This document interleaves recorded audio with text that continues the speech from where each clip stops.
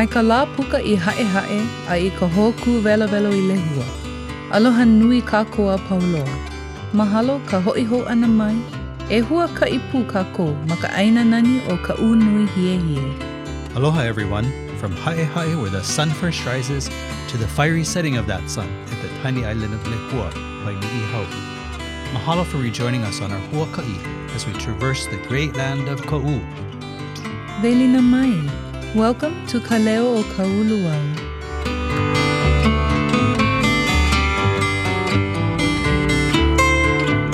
Aloha ele, pehe oi.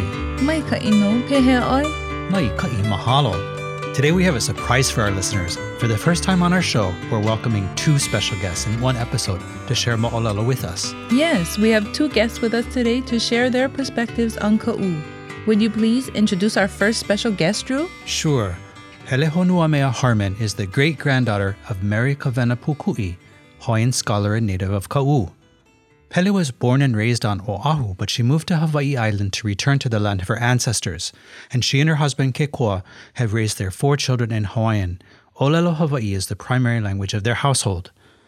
Pele is a graduate of Kamehameha schools, and she went on to receive degrees from the College of Hawaiian Language, Kahakaulo o Ke'elikolani at the University of Hawaii at Hilo, and she's been involved in Hawaiian language revitalization efforts for over 20 years, 17 of those as a teacher at Kekula o Nawahio Kalaniopu Hawaiian Medium School in Kea'au in Puna.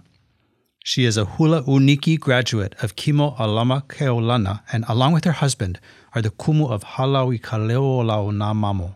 She's also a board member of the Mary Kawena Pukui Cultural Preservation Society, and she's a member of the Hawaiian Civic Club of Ka'u, as well as the Waikapuna Stewardship Committee. As a descendant of Na Kupu o Ka'u, she'll share her aloha of the land of the Kuehulepo wind and mo'olelo that have been passed down in her ohana through her kupuna. Along with Pele, we have her hoa, her friend. Lei, would you please introduce our other special guest for today? It would be my pleasure. We are happy to have Aina Akamu joining us. Aina's mo'oku'auhau traces back to Kekuhau Pi'o and Pine, and his ohana has lived in Ka'u for 67 generations. He was born and raised in Ka'u, and traditional family dynamics played an important role in his upbringing, as Aina was raised by his paternal grandmother, who spoke Hawaiian and was part of the first group of Hawaiian Studies kupuna teaching in Ka'u. She passed on many of the traditions, such as hana no'eau, or highly functional art forms, to him. Aina's educational background is marked by diversity. His journey took him from Na'alehu to Kapalama, New Hampshire, California, and back to Hawaii as he focused on subjects ranging from linguistics and theater to bilingual education to industrial engineering technology to design and drafting. These skills all contributed to his current role at Ka'u High School, where he teaches a variety of core subjects.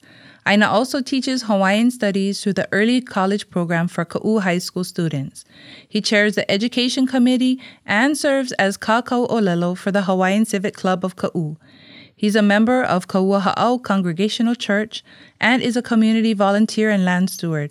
He's proud to be a protector of all things Hawaiian, of all things Ka'u, and is a strong supporter and advocate of Aloha Aina. What interesting lives our guests have been leading, and the extent to which they've given back to their communities, it's huge. Yes, so amazing, Drew. Let's go over to them now. Aloha, Pele and Aina. Mahalo for being here with us today and starring in our first double feature of 2 mo'olelo sharers at once.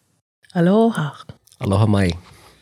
Aloha to you both. We're super excited to have you here today to share mo'olelo wahipana of the famous moku of Ka'u. So now we'd like to turn things over to you folks. Mahalo nui. Mahalo. Hi, Ka'u. No leila, well, I want to introduce myself. My name is Pele Honuamea Harmon. I am very honored to be here today to talk about the aina of my kupuna, the land of my ancestors, Ka'u. Ka'u nui hie hie. And that's one of the lyrics that my great-grandmother put in one of her songs. Yeah, Ka'u nui, the breast that stands majestically. And I know. Ai, aloha mai. Ova'o Aina Akamu. My name is Aina Akamu, and I'm very happy to be here with you all today to share some mo'olelo and mana'o about the very special wahipana that I come from, which is Ka'u. And more specifically, I was born and raised in Na'alehu. And my family is specifically from the areas of Wai'ohinu, Ha'ao, and most recently, Palauhulu. So it is a pleasure for me to be here with you folks today and to share a little bit about Ka'u. Yeah, so I'm really happy to have Aina here. Aina and we're classmates, and we've been friends for many, many years. And somehow Ka'u people, they seem to just find each other, whether it be at school in Honolulu, in high school or intermediate school. And we were just having a conversation right before this about how so many of our friends or our family members, they trace a lot of their ancestry, or at least some kind of linkage to Ka'u. So like any people anywhere in the islands, you're very proud of your land, your Aina. And Ka'u people like to think of ourselves as rebellious, ikaika, strong, very strong in our convictions. And then also that was something that I was raised knowing, although I was raised in Honolulu. Yeah, and so all these mo'olelo, all these stories that were shared with me by my father, and then also through the writings of my great-grandmother and an aunt who, Patience Namakabikin, who just passed away a few weeks ago, actually, at the age of 100. And so she was very proud as well to connect herself to Ka'u, and she would always share stories and her mana'o, her thoughts on Ka'u. So what's our mo'olelo today? What's your first mo'olelo? Well, for me, I think when I think about Ka'u, for myself, it carries a lot of responsibility being, a descendant of these lands. And Ka'u is a place that was the first settlement of Hawaiians when we first came here. And so the kuleana of carrying that connection, that original source connection to this Aina, is part of the DNA of what makes us Ka'u. So although Ka'u people have been described as rebellious, resistant to change, I think it's because we have still that same vibration inside of our core that was placed on this Aina over 1,200 years ago. And that vibration that's in the lands of Ka'u, that comes out of the U, is something that vibrates perfectly with people who are Kama'aina of Ka'u. And so for me, Ka'u is really about us as descendants of the land. We are people of the land. And so every place in Ka'u that has a name is our family member. And we know Ka'u not just as a place, but we know it as our ohana. So often we don't say, oh, I'm from Ka'u. We'll say, oh, au Ka'u. I am Ka'u. That's who we are. And what's also special about Ka'u is the vastness of Ka'u. And so although in Ka'u we all realize that ho'okahi no ohana o Ka'u, mai ka'uka ake kai, right? We are one family in Ka'u, from the uplands to the mountains, mai kahi pai a kahi pai, from the edges to the edges. We're all one ohana. And in that one ohana, we are made up of so many different things. And those things are all Aina and Kai. It's the Vana and the Ina and the sea cucumbers and the caterpillars. And that is who we are as Ka'u. And as Pele was sharing a little bit earlier, people say about Ka'u that we're, there's this saying, right? Ka'u makaha, right? So we are the fierce people of Ka'u. And there is no better embodiment of that than in our a'ali'i. The a'ali'i plant is the epitome of who we are as Ka'u. Because if you know Ka'u is a very windy place. We have so many names, probably more wind names than people even know about that have been recorded. We still have them in Ka'u. And so for us in Ka'u, for today being Kuhio Day, when you think of the name Kuhio, the chief who stands, with a lean, that embodies the people of Ka'u, because although the winds come from Mauka, from Makai, from Iloko, from Ivaho, no matter which ways the wind blows, like the A'ali'i, the people of Ku'u, we lean, we bend, we survive, we thrive. And to me, there's the only way you can think about that is because we are the natural elements of this land. And that's how we see ourselves, as really the descendants of the Aina. So for us in Ka'u, one thing different too is the way that we interact with our Aina. The Aina is something that commands so much respect in Ka'u. That's why in Ka'u, we don't want nobody coming and building nothing. We don't want them building a spaceport. We don't want them building a rubbish dump. We don't want them building a Riviera. We don't want them building a satellite spin launch. A hotel. We really don't, because, right, what we want is the land, because that's our ohana. For every acre that you destroy to build something, that's our ohana. Yeah, that's one loss of a connection that we have. So for us, people like to say about Ka'u, oh, you guys are so rebellious, but there's a reason. It's a kuleana. It is not just a nickname that we throw around, right, in Ka'u, but it's a kuleana, right? And so just like Kuhio, how he showed us and taught us how to ku'e, how to resist, right? You can see that in the winds and the plants and the trees of Ka'u. When you come to Ka'u, people notice, what's different about our trees in Ka'u? They're all leaning to the side. They're all hio, hio, hio. And that's the pua hio, hio winds, the winds that makes all the trees lean. But these trees in Ka'u, they survive. Mm-hmm. For generations, they're still there. And the wind doesn't knock them down. Right? And so that is us, the kupa aina of Ka'u. Right. And I think just it's so important to mahalo for noting that about our connection to land and then also to the elements, but also to other life forms, whether it be plant a'ali'i or as you're talking, I was thinking about, okay, what are some of my favorite ka'u mo'olelo? So one is definitely, as a hula person, knowing that ka'u can brag about the ili'ili hana o koloa. And I know I had brought this up earlier because as we celebrate Kuhio, he actually had returned some ili'ili hana to his hale, his home, and lo and behold, after a while, it produced baby ili'ili, and so this is a phenomena that I remember always growing up and thinking, how true is that? How can we have ili'ili, something that we're taught in Western education as being something an inanimate object, something without ola.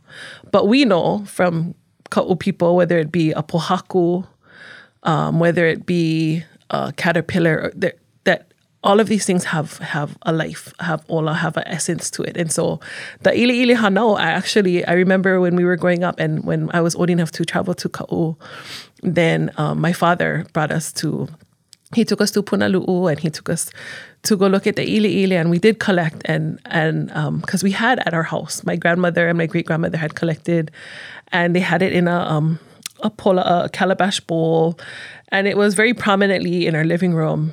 And I thought, this is interesting because there's a little puka, there's little pukas, and then there's little babies, and it and I wanted to see it. That's one of the things that I wanted to see for myself. So there was such a I think that's something that Ka'u people can, that is uniquely Ka'u. And that hula people, we really do appreciate that because you want an ili'ili that's going to have a nice kani, a nice sound that lends itself. All the dances that you'll dance with the ili'ili have to do with the aina because that's where it is.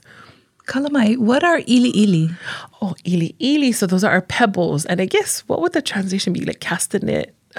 Similar to that as far as an implement. Yeah, it's a nice pebble that fits in your hand, and you'll use pairs of it. So usually you have two in one hand and two in the other, so a pair of ili'ili, and you use it to create this sound. And I wish I had one with me because it's such a beautiful sound when you're dancing, and it keeps the beat for a hula person.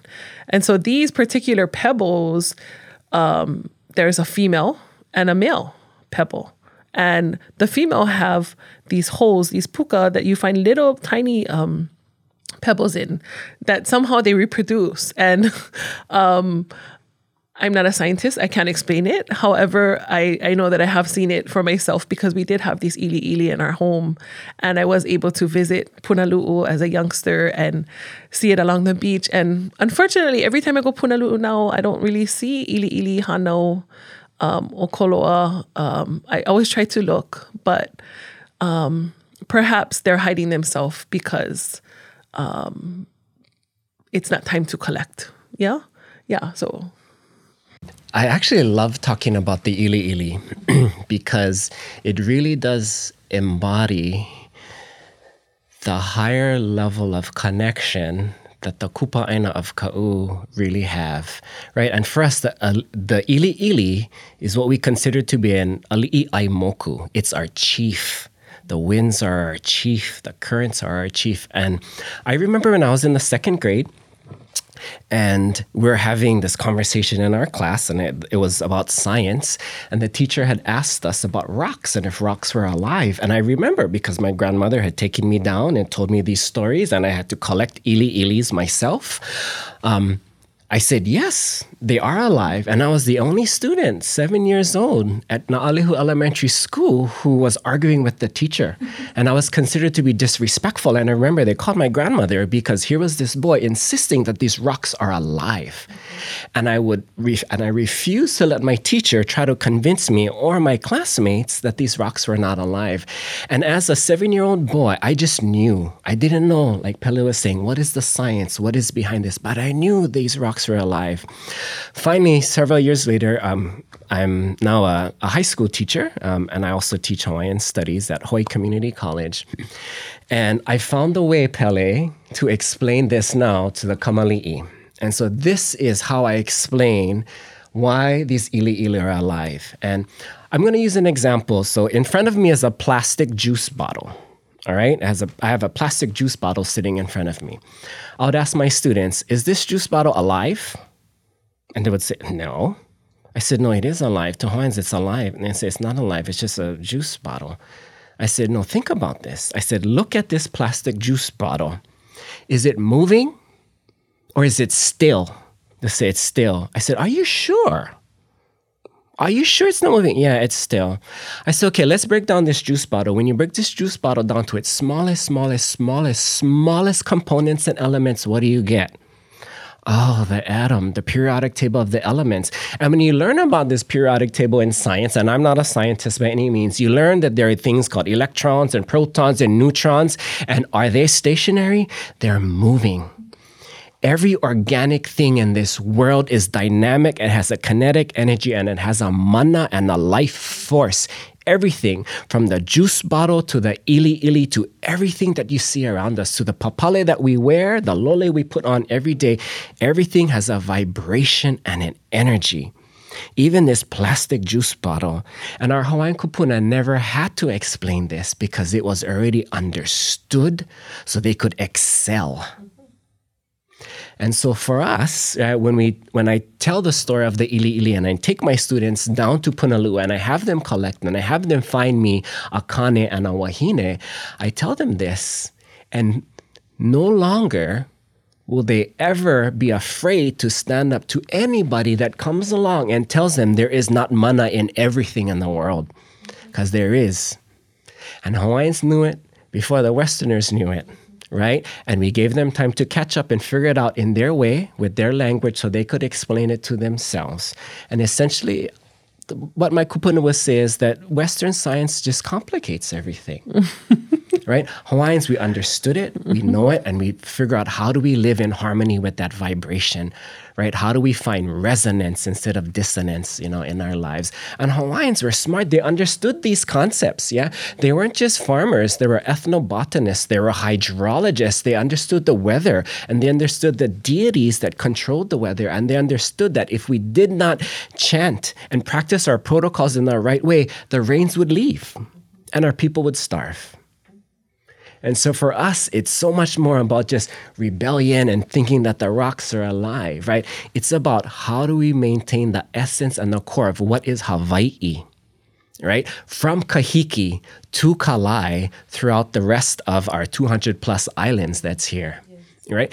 And when we think about it, right, Hawaii is connected, right, beneath our islands to everywhere else in the Pakipika. Yeah, people see the Pakipika as a barrier, Right. but for Hawaiians, it was a bridge. It's what connected us. Pacific, definitely. Right? And in the most elemental level, right, in the fire caverns of Aila'au, right, and Tutupele, that is the connection. And what is flowing through there? It's energy, it's vibration.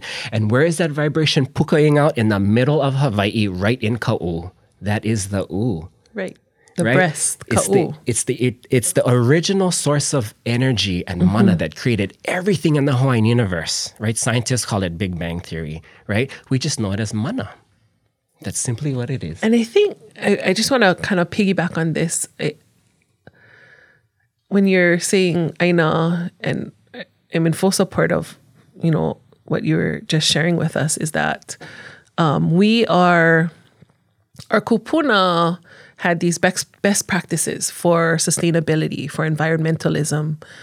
And I think even beyond, in a world today, we're in 2021, and we see so many things happening around the world that just would not have been understood by our kupuna, the way that people interact and don't take care of our aina, don't take care of our land. And so it's, I think even growing up, you just knew not to offend other things or to hanaino, to cause harm to things, because if you have that mindset that everything has a mana, has essence, has life within it, then why would you go and throw rocks at, a loli, a sea cucumber in the ocean? Or why would you take more than you need to sustain your ohana? And so I was thinking about another mo'olelo that we had that I grew up with, and I had to kind of call up my father and say, Dad, okay, I remember this mo'olelo, but can you just refresh, my brain as far as where specifically this cave was. And so in our ohana and many ohana, we have, I remember growing up and saying, even though we lived on Oahu, yeah, and we just never wore red to the ocean. That's just a thing that we did not do. And so, and I would always have to explain it to my friends, like, well, that's such a cute swimsuit. Like, why wouldn't you wear it? Because it's red, and it has Hello Kitty, or it has something, and well, we don't wear red. Ka'u people, they don't wear red in the ocean. And so it wasn't until I got older that I could understand why. And my dad always said, no, because that's the color. Kua is the shark god of Ka'u. And you don't want to offend him. And so we would, but you're of his people, because you come from that lineage. So I said, okay. But for us, there's a place out in Puhi'ula, and that's kind of near, it's in the song, when you go to Waikapuna, and then you can see it's a Puhi'ula cave. And we had my great-grandmother, Mary Kawena Puku'i, had a uncle who lived in that cave. And he was a fisherman. He was a very good fisherman. And so whenever she would get ono, whenever she would start to crave a certain kind of fish, then their practice was to go down to Puhi'ula cave and make sure that this uncle could call out to our Aumakua, which is a descendant of Kua, our family god, our Aumakua, and which took the form of a shark. And so he would call out to Pakaia, or sometimes Pakaia, which was the name of the Aumakua, would know that this was a craving that somebody had, and so he would chase the school of fish into the shore. And so having that close relationship with all living things, but to the point where there's a spiritual connection, and then it's something, a cognitive connection, a psychological connection, where you know specifically who your family god is and what their name is, and they're going to always take care of you. But in your kuleana, your responsibility is to also take care of that omakua, that family god. And so there was this very close, very important relationship between things that Westerners might think aren't living, or how could that be? How could you communicate with a shark? Well, because they're family, like how Aina said. And so that's another mo'olelo that, and then the way that we were raised when we were growing up was, okay, so you don't wear red. And as you got older, then you understood why. And then all the other stories that went along with that. And so for me, not only does that remind me to teach my children that, but hopefully they also understand that in other cultures, it might be okay to kill sharks for sport. But in our culture, especially if you know that your family god, who your family god is, then you wouldn't go out knowing, because if you know, then you have to do better. You have to be better about these things. You have to take care. You have to malama. Ignorance, you can't claim ignorance to things that you were taught by your kupuna. And it's our kuleana to hold on to that, to perpetuate that in our generation, our next generation as well. So, yeah. What did you get to wear? Ula? Did you get to wear red? Ole. And my grandfather was a Lava'i'a. So we had very strict rules about fishing and how that happened. Even though it was funny, because even though my grandfather was Chinese, Japanese, his practices were very kama'aina, right? And so even though he's Chinese Japanese, he's born in Ka'alaiki, right, up in the fields, right? And this is, the lands above the plantations of Na'alehu. And for my grandfather, being raised here, he was a kama'aina. And so his family spoke fluent Hawaiian. They couldn't read or write any Hawaiian, and they basically raised taro, and they had a poi factory, and they basically, because the Chinese and, their understanding of taro also, so that's what my ohana did. And I remember my grandmother was amazing at various hana no eau. And so I don't know how she was able to do these amazing things, but I perhaps have the most amazing collection of Hawaiian artifacts, and I'm blessed to have this because of my grandmother. And when I was a child, the most prized possession I believe that my grandmother had was her pahu, right, her hula drum. And it always had a very prominent place in her hale. And then when I was living on Oahu, she asked me to please retrieve these things and to put them in my hale when I lived on Oahu. I introduced these to my students. And I remember my students' faces when I told them that my drum was made with the real shark skin. Right? And when they looked at it, they said, huh? And for most of them, this is the first time they actually saw an actual pahu that was made with the shark skin. And I remember my grandmother telling me the story of how when she created her pahu, the last thing that she needed to do was to cover the top and lash it. And in my grandmother's house, I still have it. I have a big plastic container that's full of kaula that she braided from coconut husk fiber. It's hundreds of feet long. And I remember my grandmother as a child just rubbing this stuff on her leg, right? And I remember, oh, how lucky you don't have hair on your legs. And she would have me do it too, because I didn't have hair on my legs, right? So we would rub and we would make all of this cordage. And so my grandmother was telling me that after she had made her pahu, right, she knew that it needed to be finished. But she could not find a mano. And she would talk to my grandfather, who was a fisherman. He said, if you're able to catch a mano, and my grandpa would always basically just say, huh. He would just always, give her this kind of, right? So my grandmother would once in a while drop hints, and it was actually several years that my grandmother's pahu went unfinished. And so finally, one day, my grandmother says, out of the blue, my grandfather came home from fishing, and he brings her a baby mano. And she looks at my grandfather, right? And he basically had no words for her, right? There was nothing to be said. And my grandmother took this mano, She placed her nose upon it. She breathed into it. She mahaloed the mano. And she was able to take one piece of his belly skin, and the piece that she was able to retrieve was the exact perfect fit for her pahu. And what my grandmother told me was that for generations in our ohana, when we would hala and pass on, our ohana would take the bones and would feed them to the mano off of Honoapu. And these mano would come and basically they would consume of our bones, and that would then allow us to become aumakua ourselves. And it was, for my grandmother, she said that it was the time in her life that she finally received the affirmation that she was what she called me. What she basically said is that she was one of the chosen ones in her ohana. And I remember when my grandmother told me this story, she says, and now this is for you.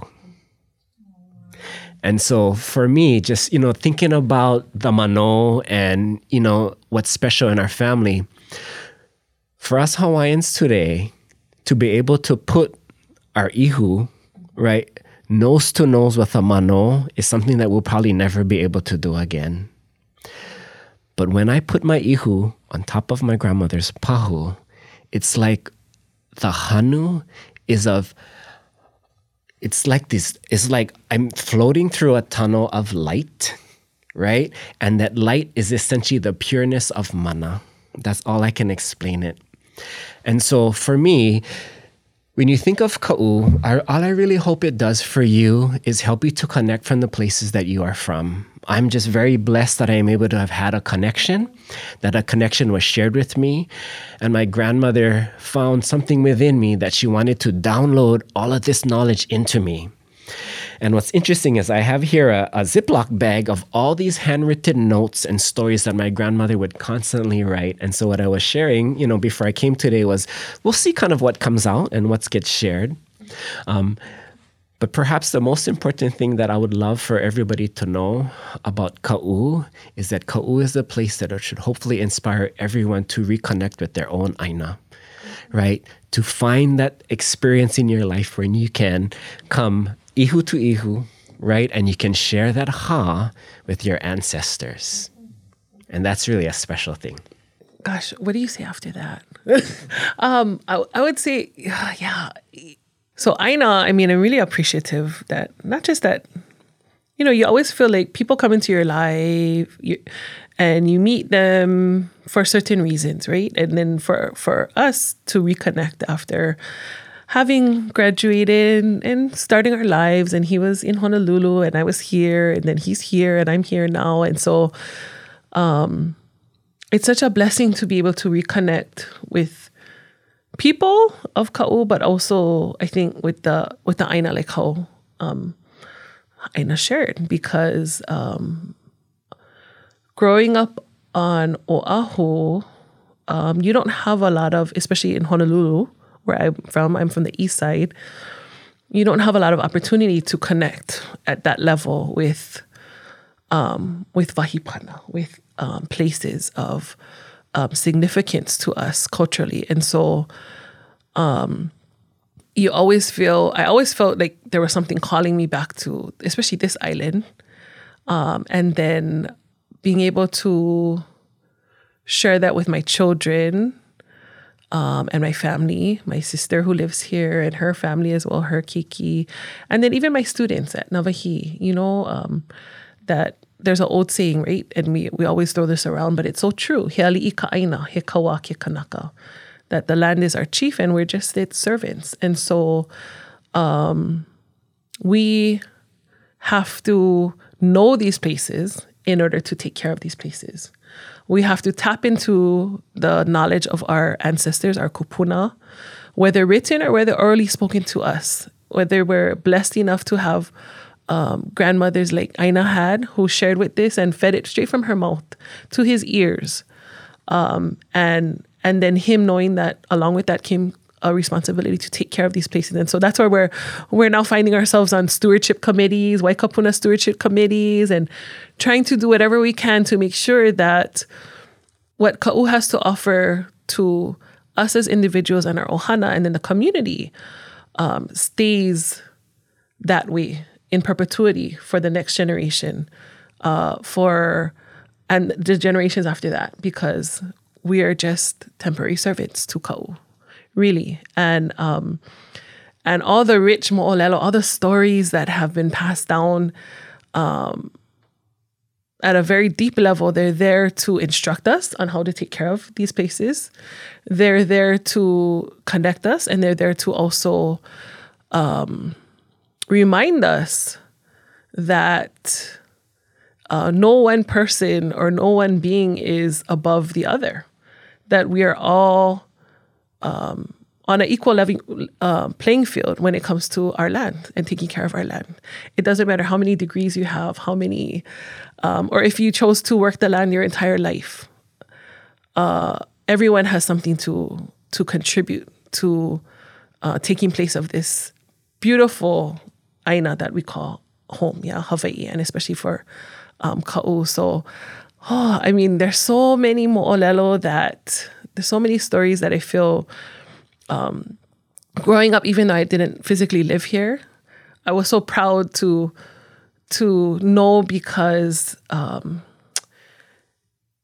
these are things that we have to teach our kids. Resiliency in adversity. I mean, how many natural disasters have the Ka'u people seen, and yet they have this love and affinity for Pele. They have this respect for Pele. They know that we are just temporary stewards of this land. We're not here to really own, and we cannot control things that are beyond our control, but we can take care of it, and we can mahalo it. We can be appreciative of those things. And so, I think just to kind of finish up where my mana'o went towards the end of our mo'olelo time today is, I've come to realize that I am very blessed because I come from a long line of water protectors.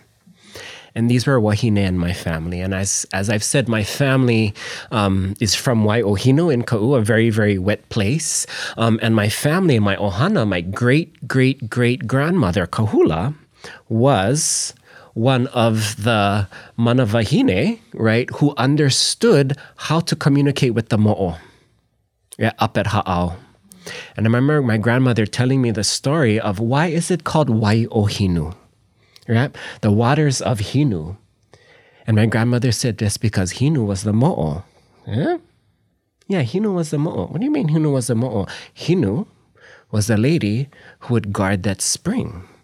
So I said, was she shiny?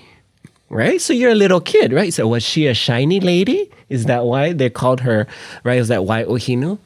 And they said, if our ohana did not keep that po'owai clean, the mo'o would go and bathe in the spring, and all the lepo from her skin would wash off in the spring, and it would make the water all shiny down through all the taro patches and basically contaminate the water, telling the people, you are not doing your kuleana of keeping my water source clean. That is why it's a shiny water. It's not a good thing. And like for us in Ka'u, when I started with, it's a kuleana to carry. So when you think about Waiohinu, it should remind you that we don't want the waters to be shiny. It's not something we want to have, Waiohinu. We actually want the opposite of it. And it's that kauna, and it's understanding those things, right? And so for me, I understand, Waiohinu is the place, because that is the most important thing we have to protect in this area. We have to be water protectors, right? And our family was the one who had that designated kuleana to make sure that Hinu was always happy, right? And so the water was always clean and always fresh at Ha'au. It grew the biggest and best and most tasty taro, right? And for today, I think that's just a metaphor, right, for how we need to live our lives in sustainability with the earth. We had to make sure that we don't get everything all shiny, right? That our plastic bottle use, that our single-use plastics, right? That those are things that will actually begin to clutter the land. Even while you're talking, I'm thinking, okay, the Waiohinu and also Kama'oa. So for my family, and it's funny because my sister, my baby sister, she's the youngest, but she has the most kiki. She has the most kids. She had a set of twins. And so my father would tell us, because he said, well, I was waiting for twins to come along. And I told him why. And he said, well, because it runs in our family. That's from the Ka'u side. And I remembered the story, and I said, oh, you're right, Dad, of the gourd that grew from the navel of a kupuna of ours, and she died, and from her navel grew this vine, and it went all across all the different ahupua'a of Ka'u. And from that vine grew a very nice looking ipu. And from that ipu came twin girls. And so, and we descend from that. So, that relationship between, okay, a gourd, now would your science teacher have said a gourd lives? Probably not. But it's very important to Ka'u people. The symbol of the gourd, the relationship to lono, the relationship between all the ahupua'a as well in Ka'u, and then to living, to our lineage. And so when she had her twins, then my dad said, okay, I was expecting one of you folks to have twins. I said, well, thank God it wasn't me. Mahalo. To all, mahalo that I did not have the twins. My sister had the twins, but, and they carry on family names for us as well. So this is all things that continue to live. And as long as we do right by our kupuna, as long as we do right by our aina, as long as we do right by ourselves and our ohana, they will continue on these mo'olelo, and then all the meanings behind it, and the deeper connections that we draw from it, the deeper life lessons. So, mahalo.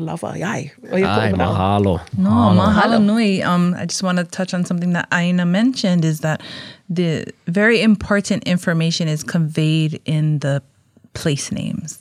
And it's important for us to learn the mana'o behind it, because, like you said, if it was Wai'ohino, maybe we want shiny waters. No, you have to know the history behind it and why we don't want shiny waters. So mahalo to both of you for everything that you shared.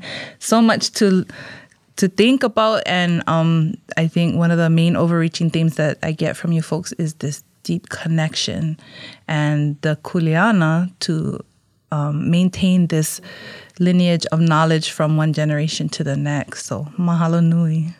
Ai mahalo. We are so appreciative of what you folks have shared with us today and our listening audience. It's mind-blowing and very eye-opening what you've shared, and I echo what the sentiments that Leigh has just expressed about the deep rootedness that comes out in your mo'olelo and the connections that you folks have with majestic Ka'u. Mm-hmm. Ai Ka'u nui, hie. And mahalo ya oko, mahalo to everyone for listening. And like Aina said, we all take care of our Aina. We have to kama Aina, whether it in a roundabout way like myself, through mo'olelo and mele, and then physically coming back to Hawaii Island and connecting in that way. There's never a time when that's not important. Yeah. And it doesn't matter what part of your life and how you do it, how you take care of Hawaii. But it's a kuleana, it's a responsibility that we do it. Yeah. Aye. And mahalo nui for this opportunity again. Aloha. Aloha. Aloha. Mahalo. And with that, mahalo nui to Pelehonuamea Harmon and Aina Kamu for visiting us here on Kaleo o Ka'u and for sharing Ike with our listeners. We learned that Ka'u people have a deep connection with their Aina, their land, a connection that is ancestral and binding. Along with that connection, though, comes kuleana. Yes, we mahalo our special guests today. It's been a privilege to hear mo'olelo of Ka'u as we make our way around this island of Hawaii. Mahalo again, dear audience, for lending your ears to this episode of Kaleo o Ka'u. Please join us again for our next episode. Episodes come out on the 1st and the 15th of every month. Be sure to follow us on Instagram and Facebook, and visit our website for even more, such as our Inoa Matters segment with Bruce, our very own podcast producer. Until then, ahui ho. Aloha.